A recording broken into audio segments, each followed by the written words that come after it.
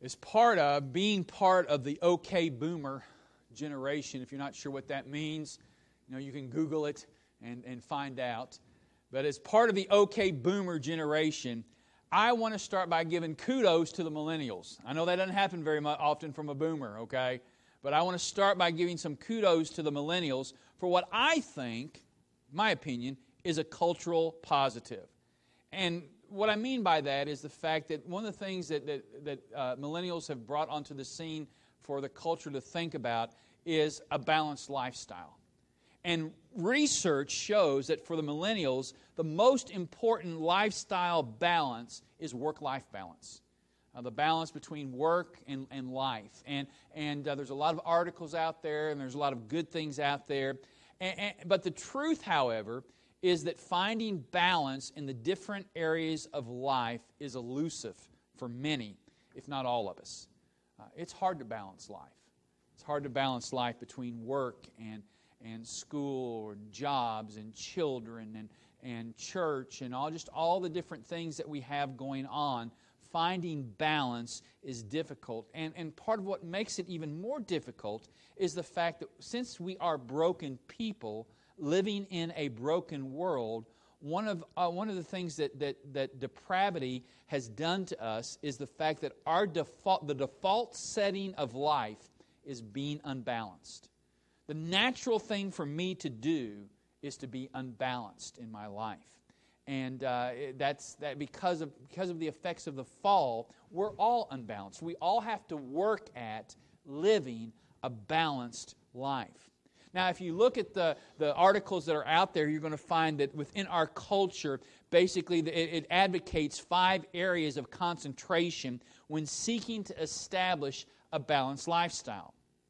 They talk about physical health, and that physical health comes through proper diet, 150 minutes of weekly exercise, sufficient rest, which would be anywhere from 7 to 9 hours an evening, and also intentional daily relaxation, where you take a moment or two, and even you'll see it sometimes advertised, the little circle that goes around for the app Calm, where let's not do anything for 30 seconds, and there's silence on the TV, and you're just kind of supposed to sit there and breathe in, breathe out, and that's part of finding balance, taking some time just to relax. Also, mental vitality through planning daily tasks or setting achievable goals, finding some kind of enjoyment activity and try to do that once a day.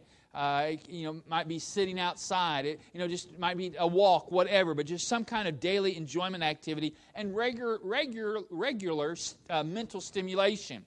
That might be reading, that might be playing a game or something like that to stimulate our thinking. They also talk about social health by developing a physical network of friends, not just Facebook friends, but actually where you see somebody and you talk to them and you touch them and you laugh together and you fellowship with one another. But developing a physical network of friends, staying connected to family, practicing active listening and precise speaking and becoming engaged in your community.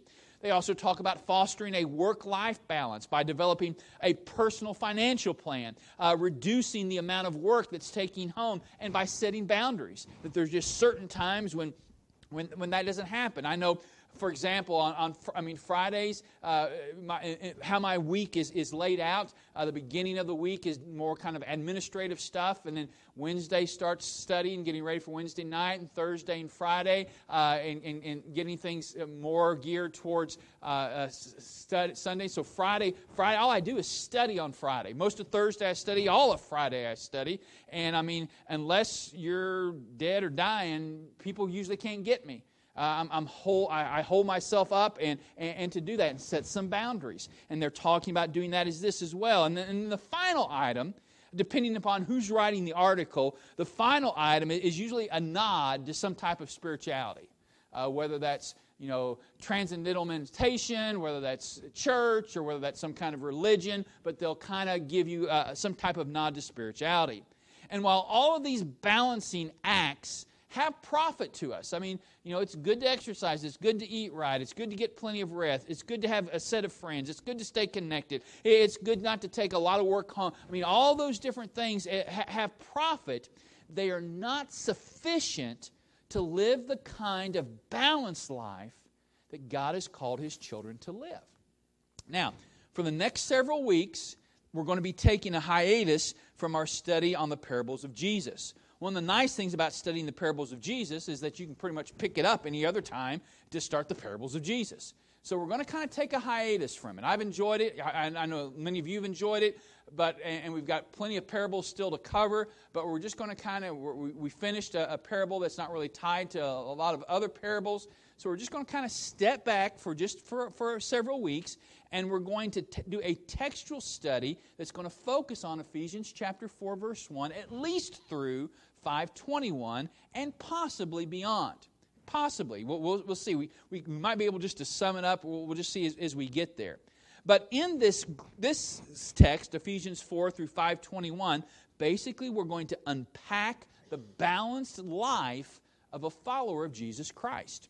What does it mean as a follower of Jesus Christ to live a balanced life?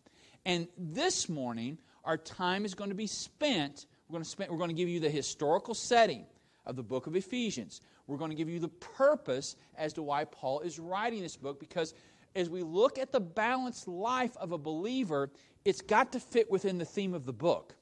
It's got to fit within the purpose of the book. And what we're going to present, the argument that we're going to make to you is this, is that the reason why, as believers, we are to live the kind of balanced lifestyle that Paul is going to talk about is not just so we have a good, quote-unquote, personal walk with Jesus. But this kind of balanced lifestyle is necessary in the life of believers if the church is going to fulfill the two things that God wants the church to fulfill. If we're going to be the kind of church that God wants us to be. So it's not just looking at this balanced lifestyle so that I can be so it can relate to my individual life as a follower of Jesus Christ. It's also about the fact that if our church is going to exhibit these two themes that Paul is going to talk about, then it requires all of us to live a balanced lifestyle. The more of us that are living this kind of balanced lifestyle, the more these two characteristics are going to be evidenced in our local church. So that's kind of how we're going to look at today. Today we're just going to kind of give you the background. And so we want to look at the historical setting. How does Paul get to this place? What has Paul's relationship been with these people in Ephesus and the church here? Well, keep your place there in Ephesians, and go to the book of Acts chapter 16. Acts chapter 16. This is very early on in Paul's first missionary journey. And in Acts chapter 16, and if you look at verse 6, you read this. And they went through the region of Phrygia, and basically, you see here, I should have got me some kind of pointer, but basically what you have here, Paul starts out on his missionary journey from Antioch, and he makes his way here through Asia, and he gets up there in the corner to Troas. And when he's up there in the corner to Troas, it's his desire to go back in through Asia, through this area right here. But God forbid. Oh, you got one? Can I use it? Whoa, wow. And I didn't share it. And it's not. Okay. Well, bummer. Okay, thanks. I thought I was going to be a millennial here for a second, but it didn't happen. Okay, but anyhow, so we're up here in Troas, okay? And it's there in Troas is what you've probably heard called the Macedonian call. The Macedonian call. It's where Paul's there, and in a dream, he has a dream of somebody from Macedonia that says, come over and help us. And so instead of going back into Asia, they cross there from Troas, they go up into Europe, up into Macedonia, and eventually they end up in their way to Corinth. Paul ends up in Corinth, and in Corinth, basically Paul will spend approximately 18 months. He spends about a year and a half in Corinth. And then, after Corinth, Paul goes back and he makes his way, and you can see Ephesus right there. He makes his way back to Ephesus, and Paul spends not a lot of time in Ephesus. It could have been as short as a week. It certainly was less than a month. But Paul spends a very short amount of time in Ephesus. He promises to return, and he leaves Priscilla and Aquila. Now, in Acts chapter 19, we're not going to look at that and read through that, but you can kind of, if you can listen and scan and do that, feel free to do so. In Acts chapter 19 covers Paul's second missionary journey. This is Paul's third missionary journey. It's his second visit to Ephesus. And basically, as Paul goes out, he leaves from Antioch on his second missionary journey. He's going to go back. They're going to revisit the churches through there. This third missionary journey. He's going out on his third missionary journey, and he ends back up. He goes through Lystra, and then he ends up in Ephesus. When he gets to Ephesus this time, he stays. And he stays in Ephesus for approximately, close to probably it's over 2 years. It may be as long as 3 years. And Paul is on this visit to Ephesus. He experiences a time of harvest. He experiences a time of encouragement. It's a time when Paul sees a lot of spiritual fruit from his ministry. He reaches both Jews and Gentiles. Jews come to Christ, Gentiles come to Christ. But then over the course of that almost 3-year time period in there, and again you read about it in Acts chapter 19, there's so many people that are coming to Christ that the silversmiths that are making the idols of Diana for the people to worship, they're losing business. It's affecting their pocketbook. They're fine with it until it starts affecting their pocketbook. And then because it starts affecting their pocketbook, opposition rises up, led by Demetrius. And Demetrius leads this opposition. He's a silversmith, and basically he's saying this Paul and this Christianity is not only blaspheming our goddess, but it's taking away our livelihood. He probably got that out of order a little bit. He's probably much more concerned about his livelihood than he is on the respect that is being shown to their goddess. But anyhow, we have this huge uproar. And if you go on and read in chapter 20 of Acts in verse 1, it says, after the uproar ceased, Paul sent for the disciples, and after encouraging them, he said farewell and departed for Macedonia. So, you have this huge uproar that takes place, incited by Demetrius, and this is probably the reason why Paul departs. He departs Ephesus, and he's going to back up into Macedonia, into Troas, and back over into Philippi, Thessalonica, Corinth, and so he's going to go back up in there, into Europe.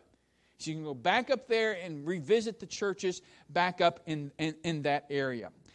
Now, look at chapter 20 and verses 16 and 17.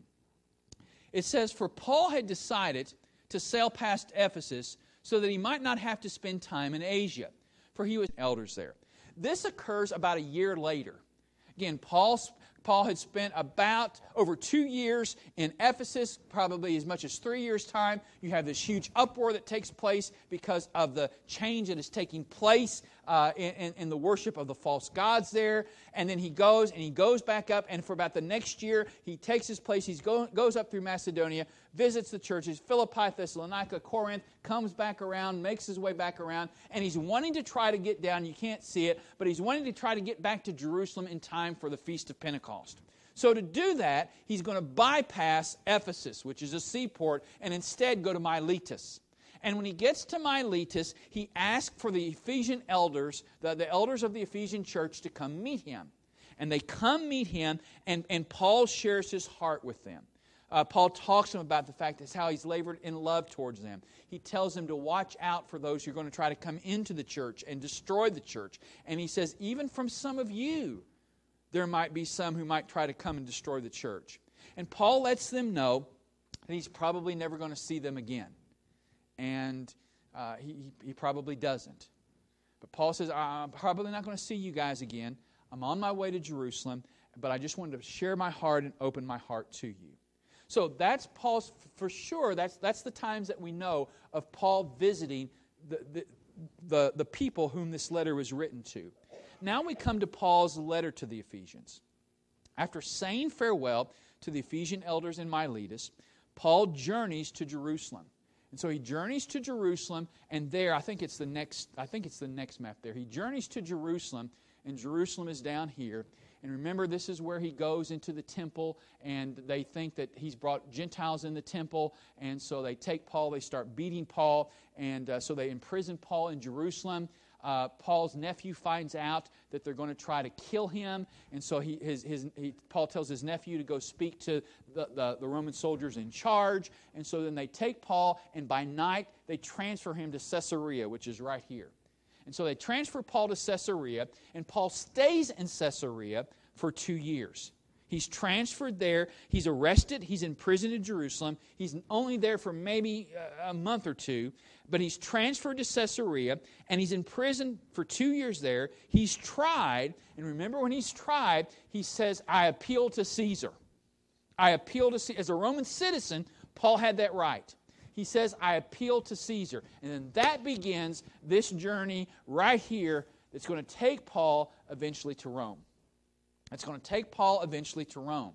So Paul is making that journey. He's transported to Rome, and he's imprisoned. When he gets to Rome, he becomes imprisoned for 2 years in Rome. He's probably under house arrest. And it's during this time, this 2-year time, that Paul writes what is known as the prison epistles. There are 4 prison epistles as it relates to Paul's first imprisonment in Rome. There's 4 prison epistles. There's Philippians. Paul wrote that from prison. There is Colossians / Philemon. Again, that's 2 different books, but Philemon, y'all know, Philemon is the short story about the slave. Remember that comes, Onesimus is a slave of Philemon, and he runs to Rome, he hides in Rome. In God's providence, he brings Paul and Onesimus together. Onesimus comes to trust Christ, and now Paul realizes, though he certainly can use Onesimus is an important part of his life. He's ministering to Paul well. Paul knows that also Onesimus and Philemon need to make sure that they're reconciled. So he sends the letter of Colossians to the church at Colossae, which Philemon is a part of, and he sends back the letter to Philemon by Onesimus and by another person. And so he sends that back there to them. And so Paul writes that as well as Ephesians. So these are the 4. When Paul is writing Ephesians, Paul is writing it as a Roman prisoner. He's in Rome. So that's the historical setting of what's taking place. That's Paul's relationship with the church and the people at Ephesus. So why does Paul write this letter? Why does Paul write this letter? A lot of Paul's letters, his epistles, are known as situational letters. That's one, and there's other terms that are used. But basically what a situational letter is, that Paul is dealing with a particular problem or problems within the church. There's this problem. The church at Corinth is flooded with problems. Paul is dealing with all the different problems in the church at Corinth, and many times Paul's letters or Paul's epistles are dealing with a particular problem, a particular situation in the church. That's not the case with the book of Ephesians. There's really no problem that as you look at the book of Ephesians, there's really no problem that seems, a specific problem that seems to be addressed by Paul. No problem that he continues to talk about over and over again. However, the purpose of Paul's letter, of this letter, can possibly be understood from the 2 main themes of this book. The 2 main themes of this book, the first theme is that of unity. It's that of unity. There is a word that is found in the book of Ephesians that's used twice in Ephesians chapter 4. So if you go back to Ephesians chapter 4 and look at verse 3. He says, eager to maintain the unity of the Spirit in the bond of peace. Look at verse 13. Until we all attain to the unity of the faith. The word that's translated unity there is the word henotes, or henotes. That is the only place you find it in the New Testament. Those two places. The only place you will find the word henotes in the entire New Testament. And it's translated unity. Paul uses the term one. It's the word. It'll either be heis, which is one for if you want to use it in the masculine sense. If it's with something a feminine noun, or you use the word mia. Mia means one. Or if it's neuter, you use the word hen. So it's heis, mia, hen. It's all the same thing. One's masculine, one's feminine, one's neuter. It all means one. And so you'll either find it as heis, you'll either find it as mia, or you'll either find it as hen, and you will find that word translated one 14 times in the book of Ephesians to express unity. Look at this example. One Lord, one faith, one baptism, one God and Father of all. He's stressing unity. Also, 38 times you find the phrase in Christ or a similar expression to it, indicating, you might say in Him or something like that. That's what we mean by similar expression. Indicating the means by whom or the sphere in whom this unity is achieved. You know why I'm one with you today if you know Christ is your Savior? It's not because we agree politically. It's not because our skin color may be the same. It's not because you, like me, are from the great state of Ohio. You know, or that you're a Packer fan. You know, it's got nothing to do with that. What unites us as believers is Jesus Christ. We are one in Christ. That's what unifies us. It's not our preference over music. It's not our preference on which translation we prefer. It's not about It's not about our political affiliation. It's about the fact that we have a relationship with God the Father through the person and work of Jesus Christ. We are in Christ. In Christ. The church, when Paul talks about the church, he calls it one body. When he talks about the church, he says we're part of one temple. When he talks about the church, he says the church is one bride. Jesus isn't a polygamist, okay? He's a monogamist. He's married to one church, not a bunch of churches. He's married to one church. There can be no doubt when you look at this book that unity is a prominent theme. Paul wants these Ephesian believers in Christ to be united. Now, unity doesn't mean that we've got to agree about everything. Unity doesn't mean that we have the same idea. Unity doesn't mean that we have the same outlook. Unity doesn't mean that we have the same priorities necessarily. But we are united in Christ. And so all these other things are to be laid aside because of the fact that we are united in Christ. But how is this unity achieved? And that brings us to the second major theme in the book of Ephesians, which is the theme of love. Now, for those of you that like numbers, you're going to like this next thing right here. In all of Paul's other epistles, when the noun or the verb of love is used, in all of Paul's other epistles, for every 1,000 words, he uses either the noun form or the verbal form of love 3.31 times. In all of his other epistles, every 1,000 words, you'll find 3 times, almost 3 1/3 times, you'll find the word love. In the book of Ephesians, for every 1,000 words, you'll find the word for love 8.23 times. Over twice the amount that is used in all the other epistles. For every 1,000 words in the book, and we're talking about Greek words, for every 1,000 words in the book of Ephesians, 8 times you'll find the word, verbal or noun form of the word love. It's found in the book 20 times. It's found in the book 20 times. 5 times it refers to God's love for humans. 3 times it refers to Christ's love for humans. So 8 times it's referring to the Godhead's love for human beings. 11 times it refers to the believer's love for one another. And only once is that word found to speak about our love for Christ. Now think about that. So what is Paul emphasizing here? He's emphasizing Christ, God's love for us, and our love for one another.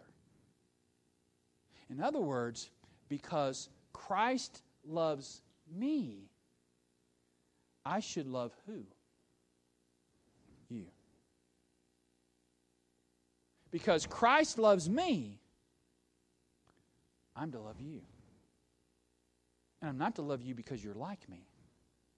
I'm not to love you because we agree on everything. I'm not to love you because we see eye to eye. I'm not to love you because you're fortunate enough to be a Packer fan like I am. I'm to love you because like you, I'm in Christ. I'm in Christ. Paul speaks, and when Paul writes, and I remember what we told you when he talks to the Ephesian elders in the book of Acts. Paul speaks of laboring to them in love. You know how I labor to you in love. When Paul writes to Timothy, again, this is the second time Paul, and the last time Paul will be imprisoned in the Roman jail, but these are they're called the pastoral epistles. When Paul writes to Timothy, do you know where Timothy is pastoring at? Take a guess. Come on. Ephesus. There we go. He is pastoring in Ephesus. And you know what he tells Timothy to do as he's pastoring in Ephesus? To labor in love to them. Paul tells the Ephesian elders, I labored in love to you. Paul tells Timothy, who's pastoring in Ephesus, Paul is just that far away from his head being separated from his body. Paul tells Timothy, you labor to them in love. And the next time we see the church at Ephesus addressed is found in the book of the Revelation, where Jesus is addressing the 7 churches in Asia. And when he addresses these churches, remember what he said to the Ephesian church? He commends them and he says, I have somewhat against thee because thou hast left thy first love. Love. Paul labored to them in love. He tells Timothy to labor to them in love. And Jesus admonishes them the fact that they've left their first love. Love is a major theme in the book of Ephesus. So from this dual theme, unity and love, we can conclude that the purpose of this book is simply this: to promote a love for one another that has the love of God and Christ as its foundation, which provides the basis for unity. Now again, you say, why are we spending all the time doing this? Because when we get to these 5 things and what it means to live a balanced lifestyle, it's not just about me and Jesus. It's so that I can be helpful, that I can be an instrument of grace, that I can be a positive influence, so that as a church we are exhibiting love towards one another out of gratitude of God's love for us. That is the basis for unity. We may not agree. We might even sin against one another. We might have to ask for forgiveness. We might have to seek forgiveness. But our love and our unity is based on God's love for us. And because God loves us, we love one another. We love one another. Now, we conclude by examining the structure. And as you look at the structure, one of the keys to this structure is this phrase right here, aun peripateo. And we'll talk about that in just a minute. It means therefore walk. Therefore or so or now. Again, it's a conjunction that can mean therefore, so, now, when.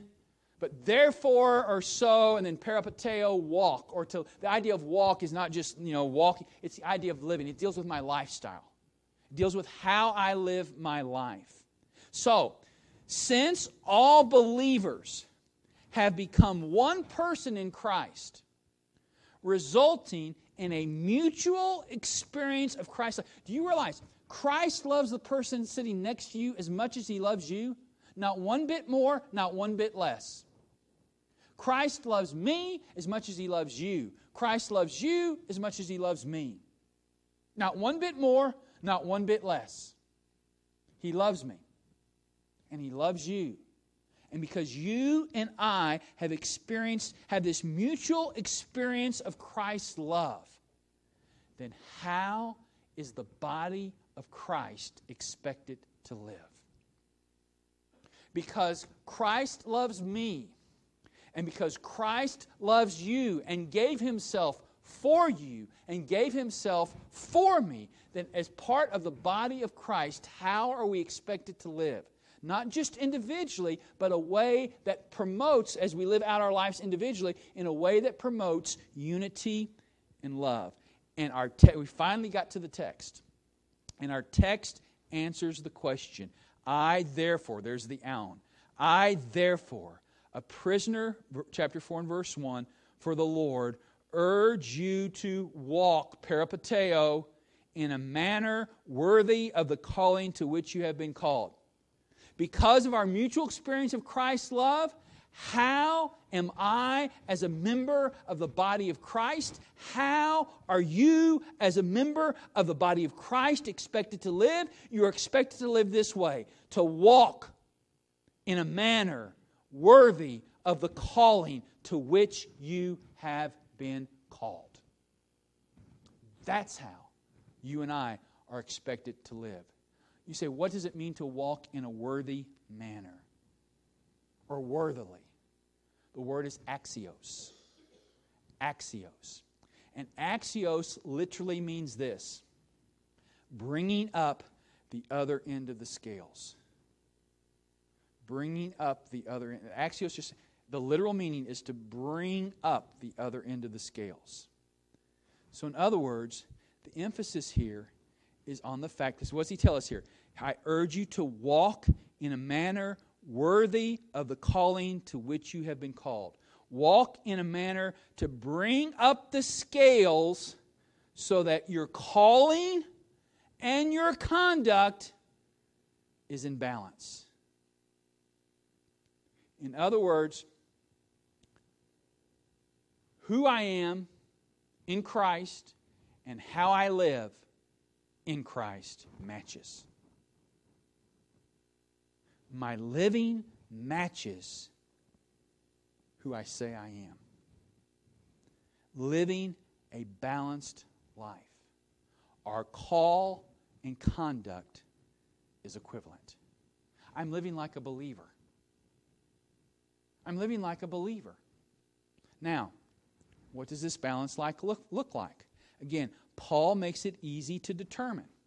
He makes it easy to determine by the five times, remember we told you that phrase, aun peripateo.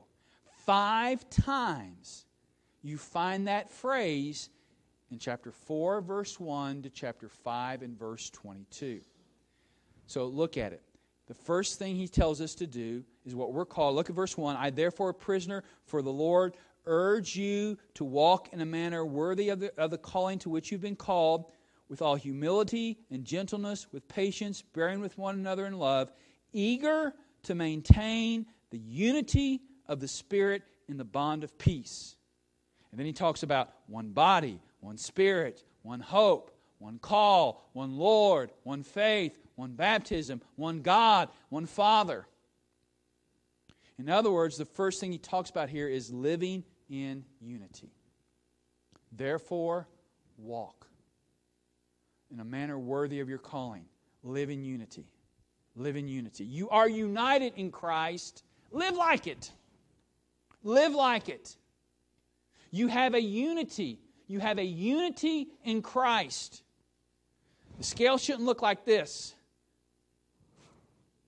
Make sure you're living like it.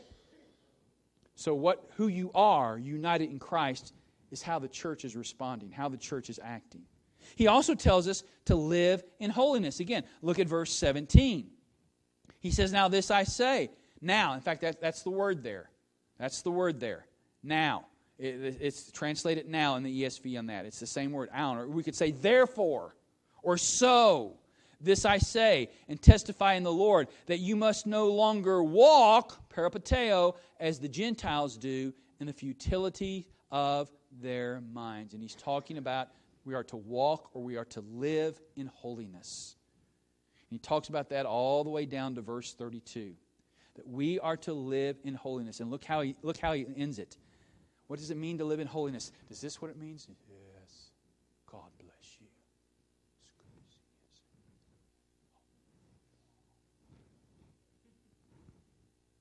What's it mean to live in holiness? Look at how he ends it in verse 32. Be kind to one another. Tender-hearted. Forgiving one another. As God in Christ forgave you. Does it mean we should avoid sin? Yes, it does. Does it mean we should be careful about what our eyes see and what our ears hear and where we go? Yes, it certainly does. But holiness is more than just about what we avoid. Holiness, living a holy life, he ends it by saying, be kind. Be tender-hearted. Forgive. And you know what? Has God been kind to us? Has God been tender-hearted towards us? Has God forgiven us? Whew. Balance it. Because God has done this for us. Make sure that you live in a manner worthy, axios. Bring up the scale. Balance the scale so that your conduct is a conduct of kindness, tender-hearted, forgiving. That doesn't mean there's not times we need to confront. That doesn't mean that there's not times we need to draw some hard lines. But even when we're doing that, we need to make sure that we're doing it from a tender heart and a heart that's breaking. Not so we can, get them. The next thing he tells us to do is live in love. And again, there we see, therefore, there's our word again, aun. Therefore, be imitators of God as beloved children and peripateo. Walk in 5:1. Love. Love. We are to walk in love. Why? As Christ loved us and gave Himself up for us, a fragrant offering and sacrifice to God. Remember, all the way back to purpose is that we are to display love towards one another based on the fact of how Christ and God has loved us. 8 times we read that in the book of Ephesians. 11 times we're to love one another, and that is the basis of our unity. Paul says here, again, we love. Why do we love? Because Christ loved us and gave Himself up for us. Whew. Whoa! Man, that's a truth we sing about. That's a truth we revel in. But let's make sure we walk axios. Let's bring the scales in balance. Do I live in love? Do I walk in a way that gives myself up for others? We see it again in 5:7. We see our words there again. He says in 5:7, therefore, aun, do not become partners with them. For at one time you are darkness, but now you are light in the Lord. Peripateo, as children of light. We're to live in the light. We're not to live in darkness. Look what he says. He tells us, for the fruit of light is found in all that is good and right and true. And we'll talk about what it means to live in the light. And then finally, he says, look at verse 15. He says, look careful then how you walk. Look careful then how you walk. The therefore is not there. It's implied. Therefore, look careful then how you walk. Peripateo. Not as unwise, but as wise. We're to live wisely. Wisely. He says, therefore, do not be foolish. But he says, making the best use of the time because the days are evil. Therefore, do not be foolish, but understand what the will of the Lord is. We are to live wisely.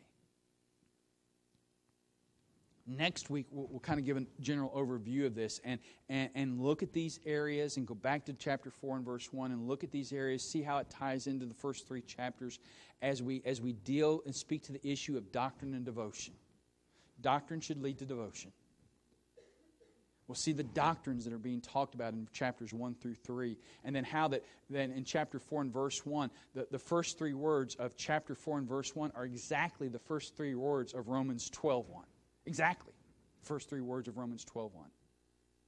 And so we'll see how that ties together as we kind of get an understanding, a general idea of what it means to live in unity, live in holiness, live in love, live in the light, live wisely as we live out our lives as believers with one another in order that we can promote love and unity within the church. I can get up here every Sunday and say, love everybody! But I ain't going to do a bit of good. Because there's times I have a hard time loving my wife. Or, you guys be united. I can say it. But it's not going to happen until this is put. I'm not saying we're not. Please don't misunderstand. That's what I'm saying. I'm saying you don't get people in unity by beating over their head to tell them to be united. Unity is a natural byproduct of loving each other. It's a byproduct of loving one another. And as we love because of how Christ has loved us, we can't help but be unified.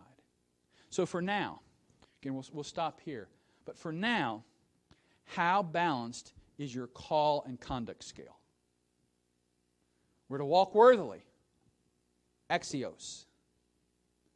If you're like me, there have been times this past week when the scale of conduct has not been balanced with the scale of call. The conduct is light. It's light over here. I mean, my call is heavy. Deep truths, wonderful truths. Experience the truth of God's love and God's acceptance and God's righteousness and God's goodness and God's wisdom and God's holiness. And boy, that's deep, and that's, again, part of the idea of God being worthy. In the Hebrew, the word, it means heavy. God's heavy. You know, like we used to say back in the, man, that's heavy, man. Man, that is heavy. You know, again, my generation understands it. You know, heavy, man, real heavy. You know, and God's heavy. He's heavy. You know, he's worth. He is beyond comprehension. And so my call is, but God doesn't expect me. God doesn't want me. God commands me not to live this way. God says, you balance that scale, Greg. You allow me to work in your life. You work out your own salvation, as he says in Philippians, with fear and trembling. And you balance that scale so that your life is just not all about these truths that you hang on to. But your life is also about putting these truths into practice. And as believers, we're never going to have it perfectly like this all the time. We're always going to be kind of like this. And sometimes we'll get here and kind of, and depending on what area it is in our life, sometimes it's way up like this, and some areas a little bit more closer. But God expects us to walk in a way where we are working at a balanced life to bring who we are in Christ in alignment to how we live our lives. That's a balanced lifestyle. So where do we begin? We begin by humbling ourselves before God in repentance. God, show me those areas where my conduct and call is nowhere near balanced. And Lord, where I see it's not balanced, help me to repent. And Lord, help me to recognize my need. I can't do this on my own. I don't have the strength and the power, yea, even the desire to do this. But if you've commanded it of me, you will enable me. So help me to live, again, as our text says, therefore, a prisoner for the Lord, urge you to walk in a manner worthy, axios, of the calling to which you have been called. God, you expect me to bring the scale in balance. Give me the grace and the ability to do so. God, I'm ready to yield to you all the areas of my life. All the areas of my life, in order that I can grow and live a balanced life. Should you be concerned about your physical health? Yes. Should you be concerned about your mental vitality? Yes. Should you be concerned about your social health? Yes. And your work-life balance? Yes. And your spirituality? Yes. But even more important than those things is for us to make sure, as part of the body of Christ, because we are united in Him, and because of His love for us, we are to love one another. And as we love one another, one of the byproducts of that love is our unity in Jesus Christ. And it means that I've got to live in unity. I've got to walk in holiness. I need to walk in love. I need to walk in the light. And I need to walk wisely. And if we will strive to do that individually and as a church, we'll find ourselves living a balanced life. And our call and conduct will look more like this than like that. Let's pray. Father, what hope you give us today that this can be part of our lives. And Father, that we can have a unity that is supernatural because it's based upon your supernatural love for us as we love one another. And that love becomes the foundation of our unity. Father, so often we as human beings try to find foundations of sand to build unity upon. And it just won't work. It won't work. It'll last maybe a little while until the storm comes. And when the storms come, when life gets hard, when situations get difficult, then our love for one another is truly exposed. When we're offended, or things aren't moving as fast as we'd like them to move, or they're not moving in the direction that we'd like for them to move, our love will be exposed.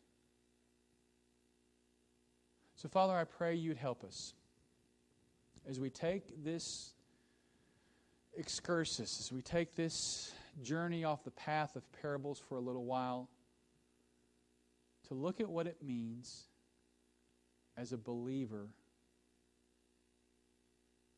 to live a balanced life, that we can see how it benefits the body of Christ.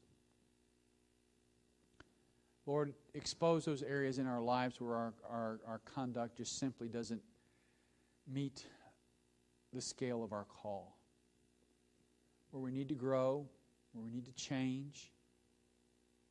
And Lord, if there's somebody here today that doesn't know Christ as their Savior, Lord, they're trusting in the fact that they've been a member of a church, or they've been baptized, or they said a prayer, or they walked an aisle, or Lord, but